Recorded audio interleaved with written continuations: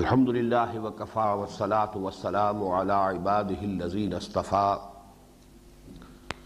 خصوصاً علی افضلهم وخاتم النبیین محمد الامین وعلی آلہ وصحبہ اجمعین اما بعد فقد قال اللہ تبارک وتعالی کما ورد فی سورة البقرہ اعوذ باللہ من الشیطان الرجیم بسم اللہ الرحمن الرحیم سيقول السفهاء من الناس ما ولاهم عن قبلتهم التي كانوا عليها قل لله المشرق والمغرب يهدي من يشاء إلى صراط مستقيم وكذلك جعلناكم أمة وسطا لتكونوا شهداء على الناس ويكون الرسول عليكم شهيدا وما جعلنا القبلة التي كنت عليها إلا لنعلم من يتبع الرسول ممن ينقلب على عقبيه وإن كانت لكبيرة إلا على الذين هدى الله وما كان الله ليضيع إيمانكم إن الله بالناس لرؤوف رحيم قد نرى تقلب وجهك في السماء فلنولينك قبلة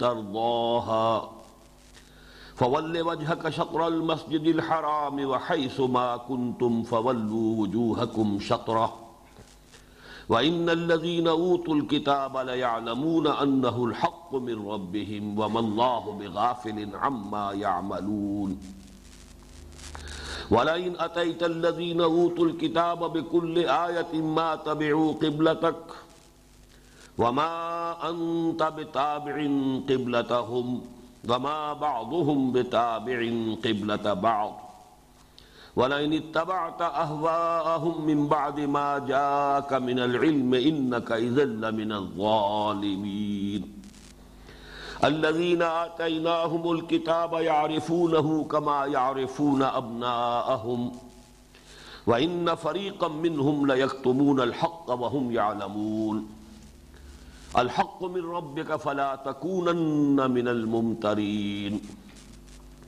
ولكل وجهة هو موليها فاستبقوا الخيرات أينما تكونوا يأت بكم الله جميعا ان اللہ علی کل شیء قدیر ومن حیث خرجت فول وجهك شطر المسجد الحرام وانه للحق من ربك وما الله بغافل عما تعملون ومن حيث خرجت فول وجهك شطر المسجد الحرام وحيث ما كنتم فولوا وجوهكم شطره لئلا يكون للناس عليكم حجة ومن حيث خرجت فول وجهك شطر المسجد الحرام وحيث ما كنتم فولوا وجوهكم شطره لئلا يكون للناس عليكم حجة إلا الذين ظلموا منهم فلا تخشوهم واخشوني ولأتم نعمتي عليكم ولعلكم تهتدون كما أرسلنا فيكم رسولا منكم يتلو عليكم ويعلمكم الكتاب والحكمة ويعلمكم ما لم تكونوا تعلمون فاذكروني أذكركم واشكروا لي ولا تكفرون صدق الله العظيم رب اشرح لي صدري ويسر لي أمري واحلل عقدة من لساني يفقهوا قولي اللهم ربنا ألهمنا رشدنا وأعذنا من شرور أنفسنا اللهم أرنا الحق حقا وارزقنا اتباعه وأرنا الباطل باطلا وارزقنا اجتنابه اللهم وفقنا لما تحب وترضى آمین یا رب العالمین۔ ممکن ہے آپ حضرات حیران ہو رہے ہوں کہ آج میں نے اتنی طویل تلاوت کی ہے تو کیا مجھے توقع ہے کہ آج ان تمام آیات کا درس مکمل کر لیں گے؟ تو واقعہ یہی ہے کہ اگرچہ ہم اس سے پہلے کئی نشستیں اس دوسرے پارے کی 1.5 آیات پر صرف کر چکے ہیں، لیکن مجھے امید ہے یہ دونوں رکوع انشاءاللہ آج ہم ایک نشست میں مکمل کر لیں گے، اس لیے کہ اب ایک مضمون کا اعادہ ہو رہا ہے بار بار، اور اس میں جو اصل تفصیل طلب بات تھی وہ اس سے پہلے ہم اس پر بحث کر چکے ہیں۔ ذہن میں تازہ کر لیجئے، سورہ بقرہ کا یہ 17واں اور 18واں رکوع ہے جو ابھی ہم نے پڑھا ہے، اور در حقیقت اس پر وہ نصف اول اس کا ختم ہو رہا ہے۔ وہ نصف اول سورہ بقرہ کا کہ جس میں یا تو خطاب براہ راست بنی اسرائیل سے ہے یا روئے سخن ان کی جانب ہے۔ اس کے بعد 19ویں رکوع کے آغاز سے خطاب امت مسلمہ سے شروع ہو جائے گا، یا ایھا الذین آمنوا استعینوا بالصبر والصلاۃ۔ ان 18 رکوعوں کی ہم یہ تقسیم بار بار دیکھ چکے ہیں کہ پہلے 4 رکوع تمہیدی ہیں، پھر 10 رکوع اور 2 آیات مزید یہ خطاب بنی اسرائیل پر مشتمل ہے، پھر 4 رکوع ہے جن کے لیے ہم نے ایک لفظ استعمال کیا، تحویلی رکوع ہے۔ یہ تحویل قبلہ ان کا موضوع ہے، اور در حقیقت تحویل قبلہ علامت ہے تحویل امامت کی، کہ وہ حضرت ابراہیم علیہ السلام سے جو وعدہ کیا گیا تھا، انی جاعلک للناس اماما قال ومن ذریتی قال لا ینال عہد الظالمین، وہ امامت الناس اب حضرت ابراہیم علیہ السلام کی نسل کی ایک شاخ سے منتقل ہو رہی ہے دوسری شاخ کو۔ 2000 برس تک بنی اسرائیل اس پر فائز رہے، جب سے انہیں تورات عطا کی گئی حضرت موسیٰ علیہ السلام کے دور نبوت و رسالت سے شروع ہو کر اور حضرت محمد صلی اللہ علیہ وسلم کی بعثت تک، یہ 2000 برس ہیں۔ پورے 2000 برس وہ سابقہ امت مسلمہ بنی اسرائیل اس مقام اور مرتبے پر فائز رہے۔ اب امت محمد صلی اللہ علیہ وسلم جو نبوت و رسالت محمدی کی بنیاد پر وجود میں آئی ہے، اب وہ منصب وہ مرتبہ اسے منتقل ہو رہا ہے، اور اس امامت کی منتقلی کے لیے بطور علامت ہے تحویل قبلہ، کہ وہ جو قبلہ رہا بیت المقدس یروشلم، اب وہ ہمیشہ کے لیے متروک ہو رہا ہے، اور اب ہمیشہ کے لیے اہل توحید کا قبلہ جو ہے وہ خانہ کعبہ ہے، مسجد حرام ہے، بیت اللہ ہے۔ اس کے ضمن میں ہم نے پہلی آیت پڑھ لی، سَيَقُولُ السُّفَهَاءُ مِنَ النَّاسِ مَا وَاللَّهُ مَنْ قِبْلَتِهِمُ الَّتِي كَانُوا عَلَيْهَا، ان قریب کہیں گے نادان ناسمجھ بے وقوف لوگوں میں سے کہ کس چیز نے ان کا رخ پھیر دیا اس قبلے سے جس پر یہ پہلے تھے، اس لیے کہ حضور نے ہجرت کے بعد 16 مہینے بیت المقدس کی طرف رخ کر کے نماز پڑھی۔ قل للہ المشرق والمغرب، کہہ دیجئے مشرق و مغرب سب اللہ کے لیے ہے، یہدی من یشاء الی صراط مستقیم، وہ جس کو چاہتا ہے صراط مستقیم کی ہدایت نصیب فرماتا ہے۔ اس پر مجھے کچھ عرض نہیں کرنا ہے، اس پر ہم تفصیلاً گفتگو کر چکے ہیں۔ وَكَذَلِكَ جَعَلْنَاكُمْ أُمَّةً وَسَطًا لِتَكُونُوا شُهَدَاءَ عَلَى النَّاسِ وَيَكُونَ الرَّسُولُ عَلَيْكُمْ شَهِيدًا۔ کذالک میں اشارہ ہو رہا ہے کہ در حقیقت یہ تحویل قبلہ علامت ہے اب اس بات کی کہ وہ تحویل امامت ہو رہی ہے، جس کے لیے اے مسلمانوں ہم نے تمہیں ایک امت مسلمہ، امت وسط، خیر امت کی شکل دی ہے، یعنی یہ غرض تاسیس ہے تمہاری بحیثیت امت محمد، امت مسلمہ، تاکہ تم گواہی دو، حجت قائم کرو پوری نوع انسانی پر، اور ہمارے نبی ہمارے رسول محمد گواہی دے، حجت قائم کرے تم پر۔ اب اس کے بعد ساری بحث جو ہے وہ تحویل قبلہ کی ہے۔ یہ میں عرض کر چکا ہوں کہ یہ مسئلہ اگرچہ آج تو ہمیں محسوس ہوتا ہے کہ بڑی معمولی سی بات تھی، اس میں کون سی بڑی قیامت آ گئی تھی، لیکن واقعہ یہ ہے کہ جس وقت یہ واقعہ ہوا ہے تو اس کی بنیاد پر بڑا ایک مخالفانہ طوفان اٹھا دیا یہودیوں نے۔ یہودی 3 ان کے بڑے طاقتور قبیلے مدینے میں موجود تھے۔ اب تک وہ یہ محسوس کر رہے تھے، انہیں کچھ اطمینان تھا کہ یہ نئی امت جو ہے یہ ہماری تابع ہے، جبکہ یہ ہمارے ہی قبلے کی پیروی کر رہے ہیں، تو گویا کہ ہمارے کیمپ فالوورز ہیں، ہمارے ہی پیچھے چلنے والے ہیں، لہذا کوئی تشویش کی بات نہیں۔ اب جب کہ یہ نیا قبلہ ہو گیا تو اب ان کے کان کھڑے ہوئے کہ مسئلہ کچھ مختلف ہے، اب تو یہ ایک نئی امت جو ہے وجود میں آ گئی۔ اس حوالے سے اب ان کے اندر وہ مخالفانہ طوفان ان کے اپنے دلوں میں جذباتی سطح پر اٹھا، اور پھر انہوں نے اس کو ایک مخالفانہ پروپیگنڈے کی شکل دے دی، جس کے نتیجے میں بہت سے مسلمان بھی سادہ فطرت لوگ وہ بھی متاثر ہو گئے، اس لیے کہ بظاہر دلیل بڑی قوی تھی کہ نماز جیسی اہم چیز جو کہ اصل یوں سمجھیے کہ رکن رکین ہے دین کا.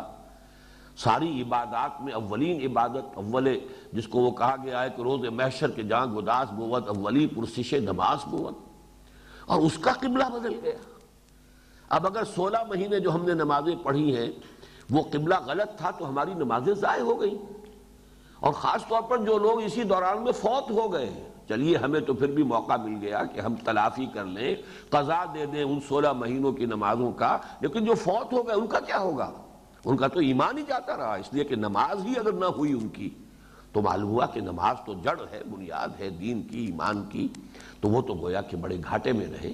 اور یہ دین کیا ہوا کہ جس کا قبلہ ہی معین نہیں. ابھی شمال کی طرف رخ تھا، اب جنوب کی طرف رخ کر لو. تو یہ اتنا بڑا طوفان تھا اس وقت کہ اس کے آپ اندازہ کر سکتے ہیں ابھی جو تلاوت ہوئی ہے کتنی مرتبہ تکرار ہو رہی ہے. فَوَلِّ وَجْهَكَ شَطْرَ الْمَسْجِدِ الْحَرَامِ وَحَيْثُ مَا كُنتُمْ فَوَلُّوا وُجُوهَكُمْ شَطْرَهُ. پھر اس کے بعد فَوَلِّ وَجْهَكَ شَطْرَ الْمَسْجِدِ الْحَرَامِ. پھر اس کے بعد فَوَلِّ وَجْهَكَ شَطْرَ الْمَسْجِدِ الْحَرَامِ وَحَيْثُ مَا كُنتُمْ فَوَلُّوا وُجُوهَكُمْ شَطْرَهُ. اور اس پر پھر مختلف اعتبارات سے بحث کر کے اس مخالفانہ پروپیگنڈے کی بھی نفی کی گئی، اس کا ازالہ کیا گیا، اور مسلمانوں کو تشفی دی گئی، تسلی دی گئی کہ تمہاری یہ ساری تشویش جو ہے یہ بے بنیاد ہے، اس کی کوئی حقیقت نہیں ہے. یہ چونکہ میں نے صرف اس لیے عرض کر دیا ہے کہ بار بار یہ بات آئے گی کہ اس مسئلے کی سنگینی جو ہے وہ آپ کے سامنے آ جائے. یہ بلا ضرورت تو بات نہیں ہو رہی، اس میں تو اضافہ کیجئے کہ 2 رکوع پہلے بھی یہ بات کہی گئی للہ المشرق والمغرب فینما تولوا فثم وجہ اللہ. اصل میں تو اس پوری بحث کی تمہید وہاں سے شروع ہو گئی تھی، 14ویں رکوع سے شروع ہو گئی تھی، اور پھر 2 رکوعوں کے بعد پھر اس کا اعادہ ہوگا لیس البر ان تولوا وجوہکم قبل المشرق والمغرب ولکن البر من آمن باللہ والیوم الاخر. یہ مشرق و مغرب کی طرف رخ کر لینا یہی نہیں ہے اصل نیکی. اصل نیکی کوئی اور شے ہے. سخن شناس نئی دل برا خطا ایجاز. تم اگر تشویش محسوس کر رہے تو اس لیے کہ حقیقت بر، نیکی کی اصل حقیقت ابھی تم پر منکشف نہیں ہوئی.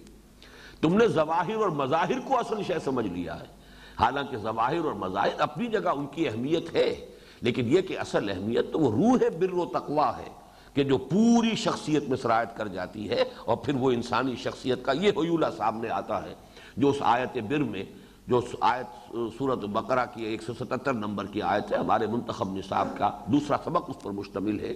وہ پورا ایک انسانی کردار کا حیولہ آ جاتا ہے. تو میں اس کی تشبیہ دیا کرتا ہوں کہ جیسے آپ یوں کھڑے ہو جائیں، دونوں ہاتھ اپنے پھیلا لیں، آپ کا پورا جسم درمیان میں ہے. تو یہ ہے در حقیقت وہ 2 رکوع، 17واں رکوع، 18واں رکوع جو ابھی میں نے تلاوت کیا، آپ نے سماعت فرمائے. یہ تو ہے اصل بحث، ان میں تو ہے ہی بحث پوری تحویل قبلہ کی. لیکن یوں ہاتھ کیجئے تو 2 رکوع پیچھے وہ پھر آیت موجود ہے کہ جہاں سے وہ بحث شروع ہوئی تھی، یعنی للہ المشرق والمغرب فینما تولوا فثم وجہ اللہ. ادھر کا آیت، اس کا ہاتھ وسیع کیا آپ نے، اس کو ایکسٹینڈ کیا، تو پھر 2 رکوعوں کے بعد پھر وہ آیت آ رہی ہے لیس البر ان تولوا وجوہکم قبل المشرق والمغرب. گویا کہ یہاں سے وہاں تک بحث چل رہی ہے تحویل قبلہ کی، اگرچہ جو اس کی اصل بحث ہے وہ ان 2 رکوعوں میں. اب آئیے بس اس سے زیادہ ہم آج اس تمہید پر وقت صرف نہیں کریں گے. فرمایا وما جعلنا القبلۃ التی کنت علیہا، اور ہم نے نہیں ٹھہرایا تھا اس قبلے کو جس پر کہ اے محمد صلی اللہ علیہ وسلم آپ تھے. یعنی یہ 16 ماہ جو آپ کا قبلہ رہا ہے وہ ہم نے نہیں ٹھہرایا، نہیں قرار دیا، نہیں بنایا، الا لنعلم، مگر اس لیے کہ ہم دیکھیں، من یتبع الرسول، کون ہے وہ لوگ کہ جو رسول کا اتباع کرتے ہیں، ہر حال میں رسول کی بات کی پیروی کرتے ہیں، رسول کا کہنا مانتے ہیں. ممن ینقلب علی عقبیہ، ان کو جدا کر دیں، ممیز کر دیں ان لوگوں سے کہ جو اپنی ایڑیوں کے بل لوٹ جانے والے ہیں. یہاں اصل حکمت بیان ہو رہی ہے کہ یہ تحویل قبلہ کا مسئلہ 2 دفعہ جو چکر چلا، یہ کیوں چلا، اس کی حکمت کیا ہے. اللہ تعالیٰ کا کوئی کام حکمت سے خالی نہیں ہے. فعل الحکیم لا یخلو عن الحکمہ، کسی حکیم اور دانا انسان کا بھی کوئی فعل جو ہے وہ حکمت سے خالی نہیں ہوتا. تو اللہ تعالیٰ کا اتنا بڑا فیصلہ یہ بغیر حکمت کے کیسے ہے؟ حکمت ہے، اس کو سمجھو. لیکن پہلے نوٹ کیجئے کہ وما جعلنا میں اس کو اللہ تعالیٰ اپنی طرف منسوب کر رہے ہیں. حالانکہ پورے قرآن میں کوئی آیت ہمیں نہیں ملتی کہ جس میں حضور کو یہ حکم دیا گیا ہو کہ آپ خانہ کعبہ کی طرف رخ کرنے کی بجائے اب بیت المقدس کی طرف رخ کر کے نماز پڑھیے، جبکہ اللہ تعالیٰ فرما رہے ہیں کہ یہ قبلہ جو تھا یہ ہم نے مقرر کیا تھا۔ اب اس کا مفہوم کیا ہے؟ پہلا مفہوم، اور وہ اس اعتبار سے بہت اہم ہے کہ وحی خفی کے لیے یہ ایک بہت بڑی دلیل ہے قرآن مجید میں کہ حضور کو وحی صرف وحی جلی نہیں آتی تھی، وحی خفی بھی آتی تھی۔ قرآن مجید ریکارڈ ہے وحی جلی کا۔ وحی جلی یہ وحی متلو کہلاتی جس کی تلاوت کی جاتی ہے، اور یہ وحی باللفظ ہے، اس کا ایک ایک حرف جو ہے وہ اللہ کی طرف سے ہے۔ ایک وحی خفی ہے کہ ایک مفہوم حضور صلی اللہ علیہ وسلم کے قلب مبارک پر اتار دیا جاتا تھا، اسے ہم القاء بھی کہتے ہیں، الہام بھی کہتے ہیں۔ یہ القاء اور الہام جو ہے عام انسانوں کو بھی ہو سکتا ہے، غیر نبی کو بھی ہو سکتا ہے، لیکن نبی کو جب القاء و الہام ہوتا ہے تو وہ بھی قطعی ہوتا ہے، وہ بھی اللہ تعالیٰ کے حکم کے درجے میں ہوتا ہے۔ جیسے کہ آپ کو معلوم ہے حضرت ابراہیم کو حضرت اسماعیل کو ذبح کر دینے کا حکم خواب میں ملا ہے، وہ وحی جلی نہیں تھی۔ انی ارا فی المنام انی اذبحک فانظر ماذا تری، نبی کا خواب بھی وحی ہے، لیکن یہ جو چاہے رؤیا صالحہ ہو، چاہے وہ کوئی الہام ہے، کوئی القاء ہے، نفس فی الروع ہے، یہ تمام چیزیں جو یہ وحی خفی کہلاتی ہیں۔ تو معلوم ہوا کہ حضور کو اللہ تعالیٰ نے وحی خفی کے ذریعے سے یہ حکم دیا کہ آپ اب نماز کے لیے اپنا رخ یروشلم کی طرف کیجئے، شمال کی طرف کیجئے۔ ایک اس کی تعویل یہ ہے۔ دوسری تعویل یہ بھی ہو سکتی ہے کہ یہ حضور صلی اللہ علیہ وسلم کا اپنا اجتہاد ہو، لیکن جو اجتہاد نبوی جس کو اللہ تعالیٰ کی طرف سے تسلیم کر لیا جائے، اس کو ریکگنائز کر لیا جائے، ایکنالج کر لیا جائے، وہ بھی گویا کہ اللہ کی طرف سے ہے۔ اس کو اصطلاح شریعت میں بلکہ حدیث، فن حدیث کی اصطلاح میں تقریر کہا جاتا ہے۔ حدیث کہتے ہیں ہم، جس کو خبر کہتے ہیں، وہ حضور صلی اللہ علیہ وسلم کا قول یا فعل یا تقریر ہے۔ کیا معنی؟ یا تو کوئی بات حضور نے فرمائی وہ حدیث ہے، یا کوئی کام حضور نے کیا وہ بھی حدیث ہے، یا کوئی کام حضور کے سامنے کیا گیا اور آپ نے اسے روکا نہیں، یہ بھی گویا کہ امپلائیڈ ہے ریکگنیشن، اور امپلائیڈ پرمیشن اس کے اندر ہو گئی کہ حضور کے سامنے ایک کام ہوا اور حضور نے اس تقریر کے معنی یہ ہے، یہاں پہ تقریر وہ نہیں ہے جو میں کر رہا ہوں، بلکہ تقریر برقرار رکھنا، کسی چیز کو اپنی جگہ پر قائم رکھنا۔ حضور نے کوئی کام، حضور کے سامنے کسی صحابی نے کوئی فعل کیا، کوئی کام کیا، اور حضور نے اس پر نکیر نہیں کی، روکا نہیں، تو گویا کہ وہ بھی شریعت کا جز بن گئی، اب یہ وہ دلیل بن گئی۔ اگر غلط ہوتی تو حضور روک دیتے۔ اسی طرح حضور کے اجتہاد پر اگر اللہ کی طرف سے روک ٹوک نہ آئے، آپ کو منع نہ کیا جائے، تو اجتہاد محمدی صلی اللہ علیہ وسلم کو اگر اللہ تعالیٰ برقرار رکھتا ہے تو یہ اللہ کی تقریر ہے، اور یہ گویا کہ یہ بھی اللہ کی طرف سے اسے ریکگنیشن مل گئی، اللہ کی طرف اس کی نسبت صحیح ہوگی۔ ایک دوسری تعویل یہ بھی ہے۔ اب یہ کہ یہ اجتہاد کیوں تھا، کس بنیاد پر تھا؟ اگر تو یہ وحی خفی تھی، اللہ کا حکم تھا براہ راست، تب تو یہ سوال اٹھتے ہی نہیں۔ وہ تو اللہ کی حکمت ہے، اللہ خود جانتا ہے، اللہ جو چاہتا ہے حکم دیتا، یحکم ما یرید، جو حکم چاہتا دیتا، اگرچہ ہمارا اجمالی یقین ہے کہ وہ حکمت پر مبنی ہے۔ لیکن اجتہاد اگر حضور کا تھا، جسے کہ اللہ تعالیٰ نے برقرار رکھا، اور تقریر خداوندی کے ذریعے سے وہ گویا کہ منسوب ہو رہا ہے اللہ کی طرف، تو سوچنے کی بات ہے کہ آپ کے اجتہاد کی بنیاد کیا ہو سکتی تھی۔ آپ کے اجتہاد کی ایک بنیاد یہ ہو سکتی تھی کہ اصول ہے، یہ دین کے معاملے میں چونکہ تسلسل ہے، یہ وہی دین چلا رہا ہے آدم سے اور محمد الرسول اللہ تک، دین میں کوئی فرق نہیں ہے۔ جو چیز سابقہ امت کی منسوخ نہ ہوئی ہو وہ گویا کہ برقرار ہے، کیونکہ جب تک کہ اس منسوخی قبلہ کا حکم نہیں آیا تو سابقہ امت کا قبلہ ہی گویا کہ مسلمانوں کے لیے وہ واجب الاتباع ہے، اس لیے کہ سابقہ امت وہ جس شریعت پر تھی وہ بھی تو شریعت خداوندی تھی، اور اس کا جب تک کہ کسی معاملے میں اس کی منسوخی نہیں ہو جاتی، یہی وجہ کچھ عرصے پہلے وہ آیت آ چکی ہے، ما ننسخ من آیت او ننسها نأت بخیر منها او مثلها، تو گویا کہ سابقہ شریعت کی جو شے منسوخ نہ ہوئی ہو، اور جب تک اس کی منسوخی کا اعلان قرآن میں نہیں ہوتا وہ شے قائم رہے گی۔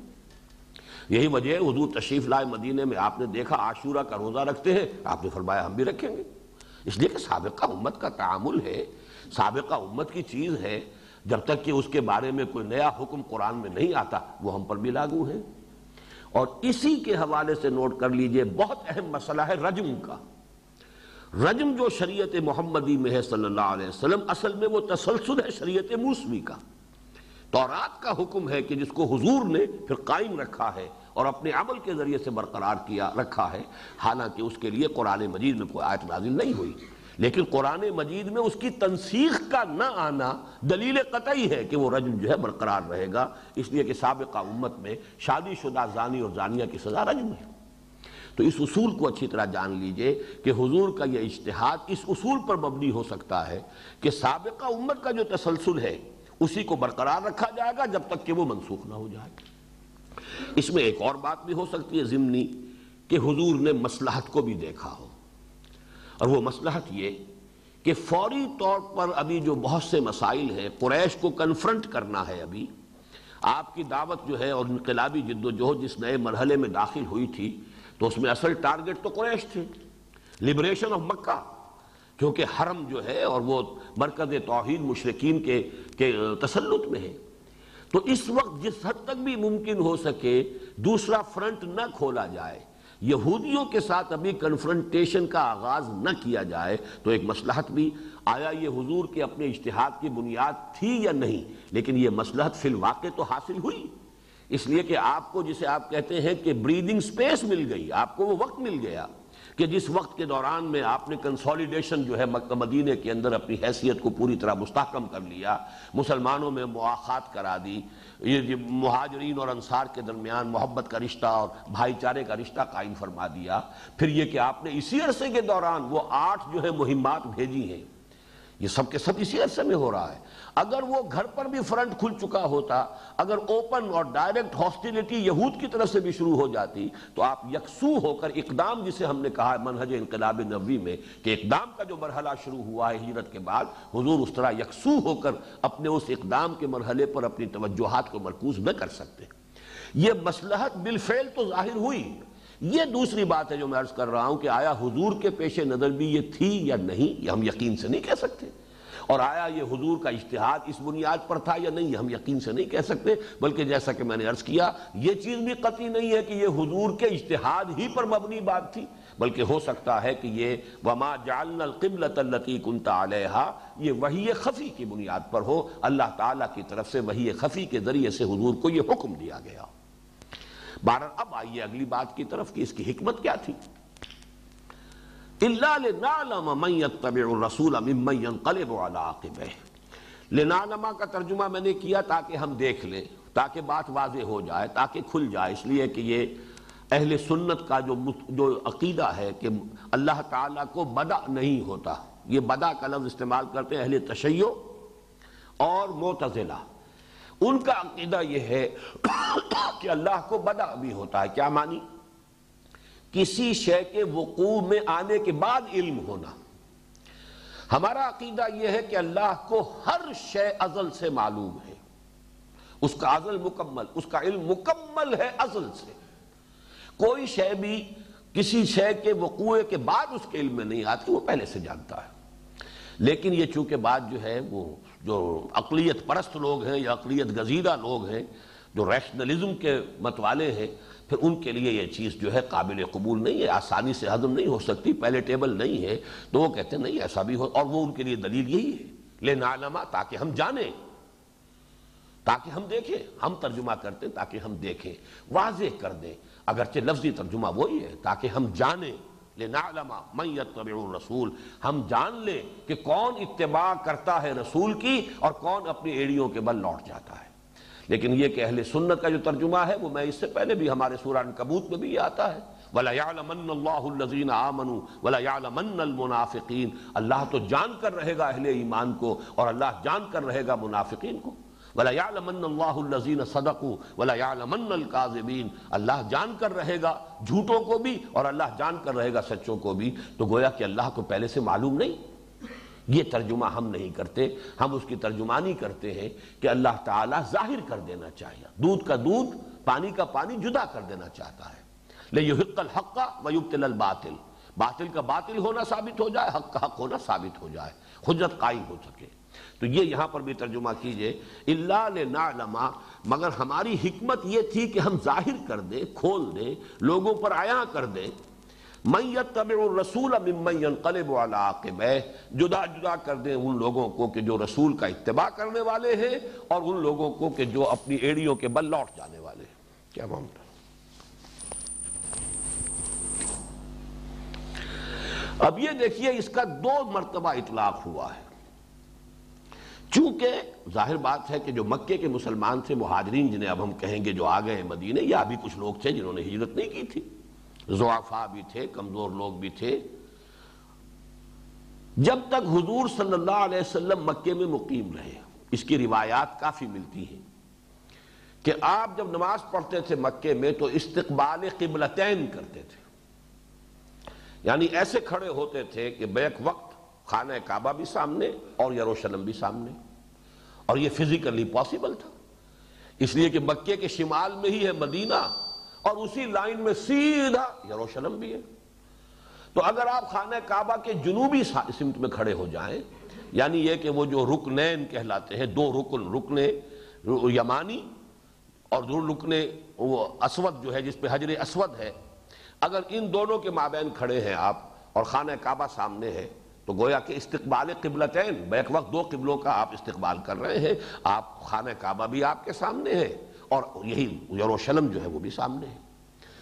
اب ہجرت کے بعد یہ ممکن نہیں تھا، تو لہذا فیصلہ اب یہ ہوا، چاہے وہ وحی خفی سے ہوا چاہے حضور کے اجتہاد سے ہوا، یہ بحث میں کر چکا ہوں کہ اب یروشلم کی طرف رخ ہوگا، اور یہ بہت بڑا امتحان بن گیا مکے کے لوگوں کے لیے، اس لیے کہ خانہ کعبہ جو ہے اس کی ایک مذہبی حیثیت تو ابھی قرآن مجید کے نزول کے ذریعے سے واضح ہو رہی ہے، ان کے لیے یہ نیشنل مونومنٹ تھا، ان کی نسلی یادگار، ان کی خاندانی قومی یادگار، اس کو ایک قومی تقدس کا درجہ حاصل تھا، اس کی طرف پیٹھ کرنا یہ ان پر طبعاً بہت شاق گزرا، لیکن یہ کہ اسی شے سے پورا ٹیسٹ ہو گیا کہ کون شخص واقعتاً محمد الرسول اللہ کی پیروی کرنے والا ہے، کہ جو حکم آپ نے دیا اس کی پیروی کرنی ہے، اور کون وہ ہے کہ جو اپنی سابقہ جو عصبیتیں ہیں، جو اپنی قومی یا نسلی عصبیتیں ہیں، کون ابھی ان کے ساتھ بندھے ہوئے ہیں،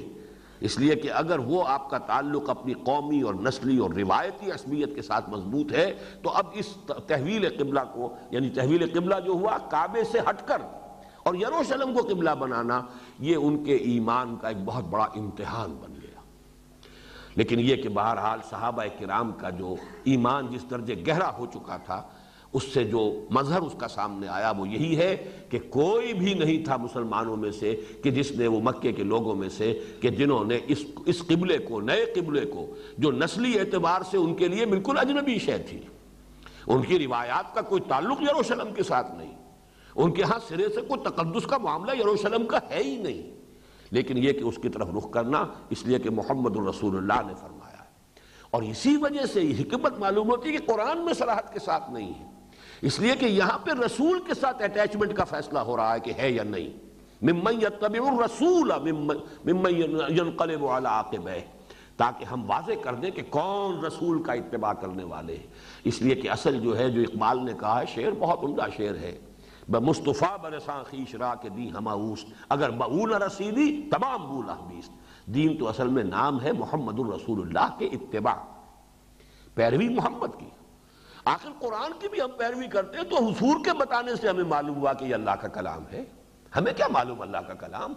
در حقیقت ہمارے لیے تو وہ بھی اطاعت ہے رسول کی، وَمَن يُطِعِ الرَّسُولَ فَقَدْ أَطَاعَ اللَّهَ، جس نے رسول کی اطاعت کی اس نے اللہ کی اطاعت کی، اس لیے کہ در حقیقت رسول اللہ کے احکام بھی ہمیں رسول کے ذریعے سے مل رہے، تو جس چیز کو پختہ کرنا مقصود ہے وہ رسول کی اطاعت اور رسول کا اتباع ہے۔ اس میں اللہ کی اطاعت تو گویا کہ امپلائیڈ ہے، البتہ جو اصل اطاعت تھی اس وقت جو لوگوں کے لیے امتحان بنتا تھا وہ تو اس شخص معین کی اطاعت تھی، محمد ابن عبداللہ، اس کی اطاعت، اور یہ شاخ گزرتی تھی۔ یہ ہم پڑھ چکے ہیں بہت مرتبہ کہ منافقین پر سب سے زیادہ شاخ گزرنے والی یہی بات تھی۔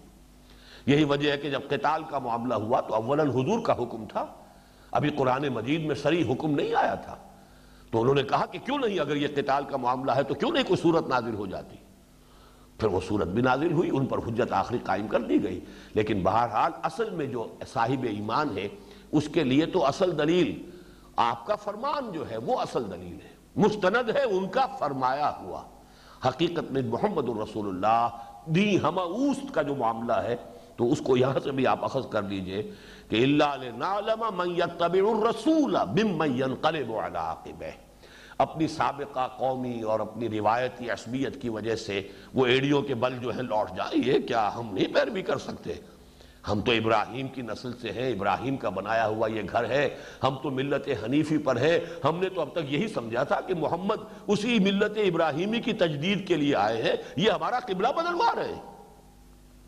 معلوم ہوا کہ نہیں، ایمان اتنا راسخ ہو چکا تھا کہ جو آپ فرماتے ہیں، جو آپ کا حکم ہے، جو آپ کا فرمان ہے، جب ہم نے مانا آپ اللہ کے رسول ہیں وما ينطق عن الهوى ان هو الا وحی یوحى، تو اس کا لازمی نتیجہ یہ ہے کہ ہم آپ کے ہر قول کو تسلیم کریں، آپ کے ہر فرمان پر لبیک کہیں. یہ ایمان کا اصل ٹیسٹ ہے. الا لنعلم من يتبع الرسول ممن ينقلب على عقبہ. اب جب تحویل ہو رہی ہے تو دوسرا مرتبہ امتحان ہو گیا. اب امتحان ہو گیا، فرض کیجئے کوئی یہودی اسلام لے آیا، ایمان لے آیا. فرض کیجئے عبداللہ ابن سلام اس وقت تک ایمان لا چکے ہوں، مجھے تحقیق نہیں ہے کہ وہ کس مرحلے پر ایمان لائے، لیکن اگر کوئی یہود میں سے تھے کہ جو ایمان لے آئے تھے، ان کے لیے اب امتحان بن گیا کہ اب وہ یروشلم کی طرف پیٹھ کریں.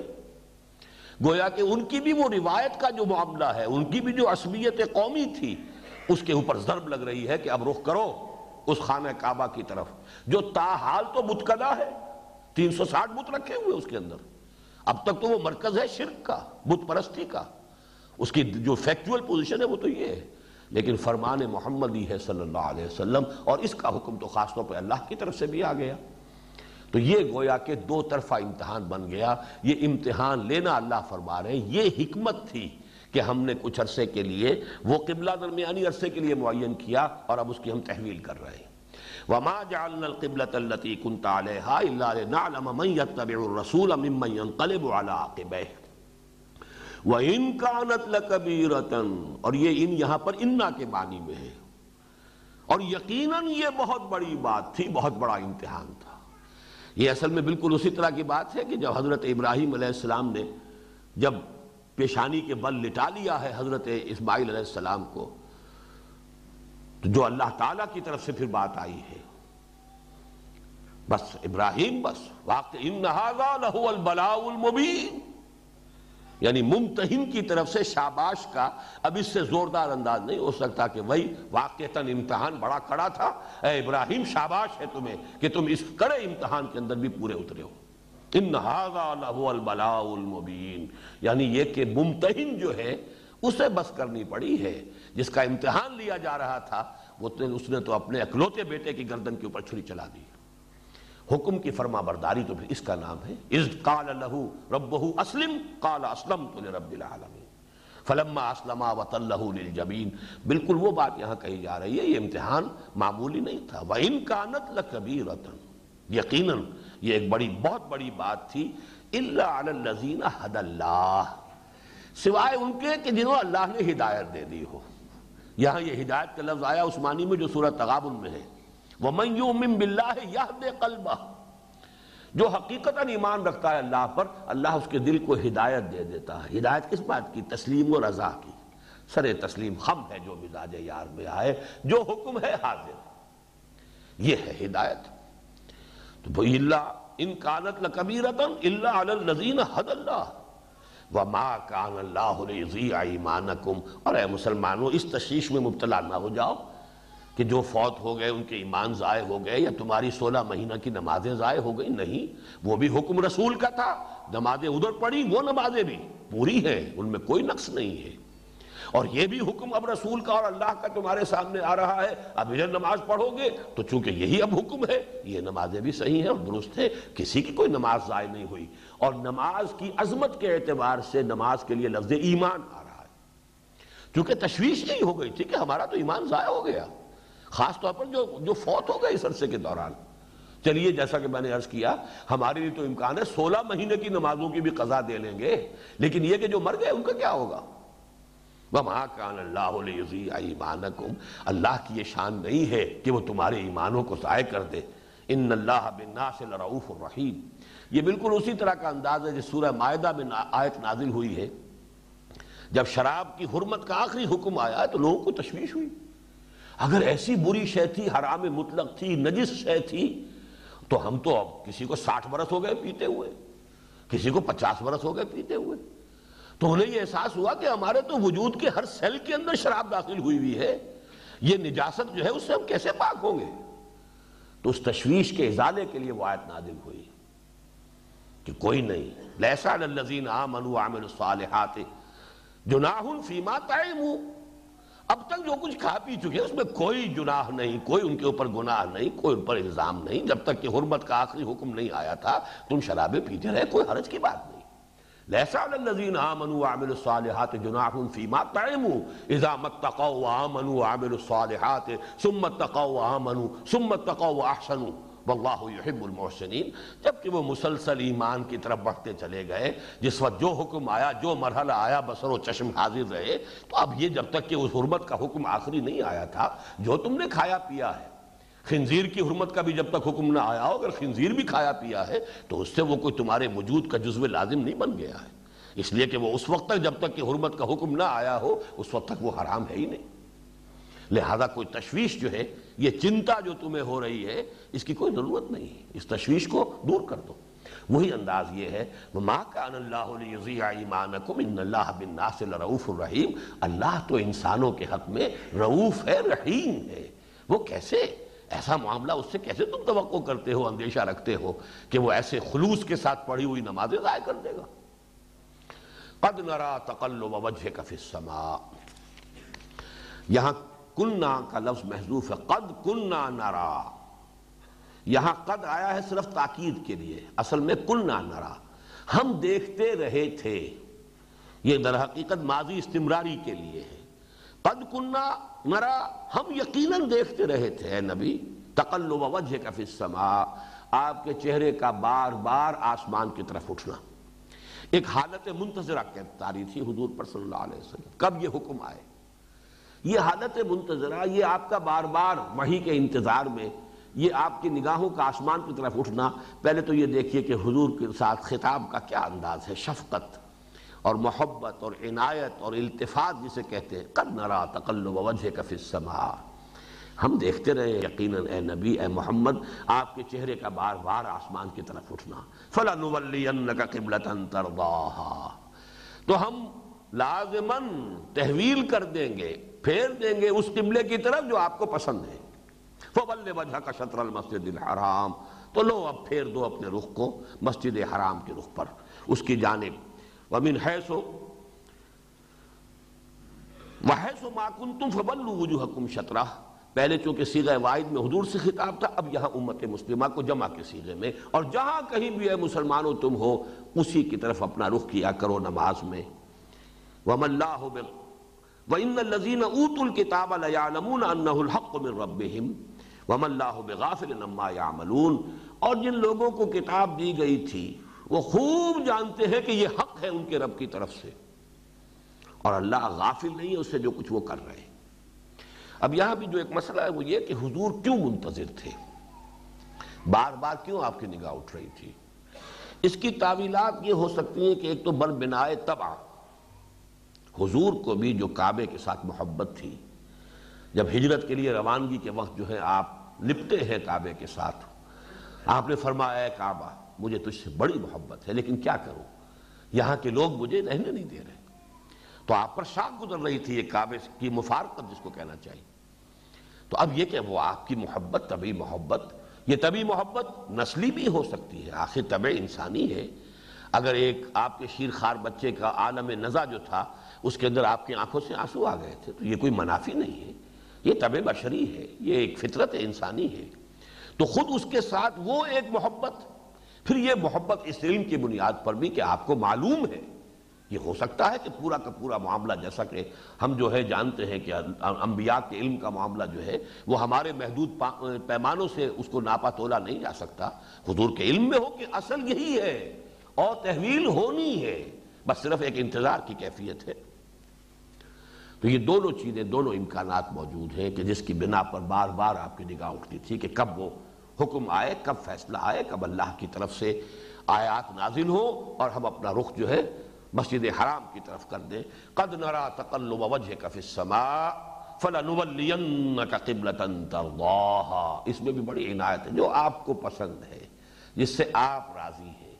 فول وجهك شطر المسجد الحرام، تو اب پھیر دیجئے اپنے چہرے کو مسجد حرام کے رخ پر۔ وحيث ما كنتم، اور یہ صرف محمد کے لیے نہیں ہے حکم، اے امت صلی اللہ علیہ وسلم، اے امت محمد، فمن حيث ما كنتم فولوا وجوهكم شطرہ، اب یہ مستقل ہے ابد الآباد تک کے لیے، جہاں کہیں بھی تم ہو، مشرق میں ہو، مغرب میں ہو، شمال میں ہو، جنوب میں ہو، ایشیا میں ہو، یورپ میں ہو، امریکہ میں ہو، کہیں ہو، اپنا رخ تمہیں کرنا ہے اسی مسجد حرام کی طرف۔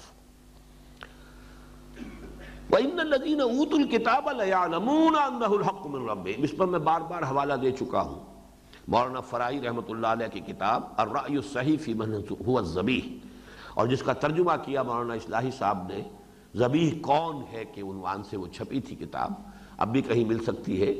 اس میں ثابت کر دیا ہے کہ تورات سے بھی یہی پتہ چلتا ہے کہ اصل قدیم قبلہ یہی ہے۔ قرآن تو صراحت سے کہتا ہے ان اول بیت وضع للناس للذی ببکۃ مبارکا وہدی للعالمین، تو پہلا گھر ہے جو بنا ہے، لہذا ہمیشہ سے قبلہ وہی ہے، قبلہ اول وہی ہے۔ یہ ہمارے ہاں قبلہ اول جو ہے کہہ دیا جاتا ہے کبھی مسجد اقصیٰ کو، یہ بات غلط ہے۔ مسجد اقصیٰ کہہ لیجئے، یروشلم کہہ لیجئے، جو بھی ہیکل سلیمانی کہیے، ٹیمپل آف سولومن، اس کی تو تعبیر ہوئی ہے حضرت ابراہیم علیہ السلام کے بعد کم سے کم 600 سال کے بعد۔ تو یہ تو معاملہ یوں سمجھیے کہ بہت ہی بعد کی شے ہے۔ تو حضرت ابراہیم بھی معمار ثانی ہے اس کعبے کے۔ یہ کعبہ کا تو میں نے جیسا کہ وضاحت سے عرض کر چکا ہوں، حضرت آدم اور حضرت شیس وہ باپ بیٹا در حقیقت اس کے اصل معمار اول ہیں۔ حضرت ابراہیم اور حضرت اسماعیل یہ باپ بیٹا اس کے معمار ثانی ہیں۔ تو یہ کہ اہل کتاب اس سے واقف ہیں، ان کے علماء جانتے تھے۔ وہ جب وہ اپنا جو وہ صحرا کے اندر جب صحرا نوردی کر رہے تھے صحرائے تیہ میں، تب بھی اپنا خیمہ جو عبادت گاہ قربان گاہ کا خیمہ ایسے لگاتے تھے کہ اس کا رخ جو ہے وہ جنوب کی طرف ہوتا تھا، خانہ کعبہ کی طرف ہوتا تھا۔ اور حضرت موسیٰ کے تذکرے میں قرآن مجید سے جو ہمیں ثبوت ملتا ہے وَجْعَلُوا بُيُوتَكُمْ قِبْلَةً، اپنے گھر ہی قبلہ رخ بنا لو۔ تو مسجدیں تو نہیں بنا سکتے، آل فرعون جو ہے وہ تمہارے لیے رکاوٹ بنیں گے، رکاوٹ ڈالیں گے، اپنے گھر ہی قبلہ رخ بناؤ۔ لیکن بہرحال نماز قائم رکھو، چاہے گھروں کے اندر کرو۔ جیسے حضور بہت عرصے تک مکے میں وہ دار ارقم کے اندر نماز ادا کرتے رہے باجماعت مسلمانوں کے ساتھ، خانہ کعبہ میں آ کے نماز ادا کرنا ممکن نہیں تھا۔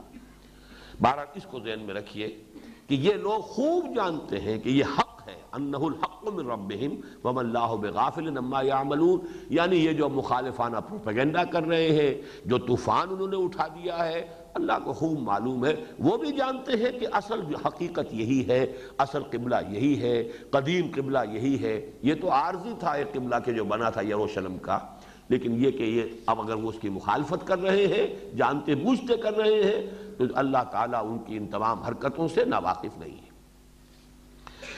وَلَئِنْ أَتَيْتَ الَّذِينَ أُوتُوا الْكِتَابَ بِكُلِّ آیَةٍ مَا تَبِعُوا قِبْلَتَكَ، اور اے نبی چاہے آپ تمام دلائل پیش کر دیں ان اہل کتاب کو جن کو کتاب دی گئی تھی، تمام نشانیاں پیش کر دیں، یہ آپ کے قبلے کی پیروی کرنے والے نہیں ہیں۔ یہ ہم پہلے بھی پڑھ چکے ہیں، آیت آ چکی ہے لن ترضى عنك اليهود ولا النصارى حتى تتبع ملتهم۔ اے نبی آپ کتنی ہی پیمپرنگ فرما لیں، کتنی ہی ان کے ساتھ جو ہے وہ مدارات کا رویہ اختیار کر لیں، یہ کبھی راضی نہیں ہوں گے یہ یہود اور نصارہ آپ سے، جب تک کہ آپ ان کی ملت کی پیروی نہیں کریں گے، ان کے تابع نہیں ہوں گے، نہیں مانیں گے۔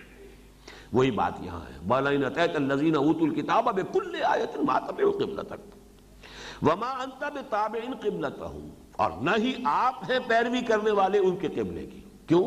اس لیے کہ یہ حق آپ کے اوپر اللہ تعالیٰ کی طرف سے منکشف ہو چکا، اللہ کا حکم آ چکا، اب آپ اس کی پیروی کرنا آپ کے لیے کوئی امکان نہیں۔ وَمَا بَعْضُهُمْ بِتَابِعٍ قِبْلَةَ بَعْضٍ، اور نہ وہ ایک دوسرے کے، ان میں سے بعض پیروی کرنے والے ہیں بعض کے قبلے کی۔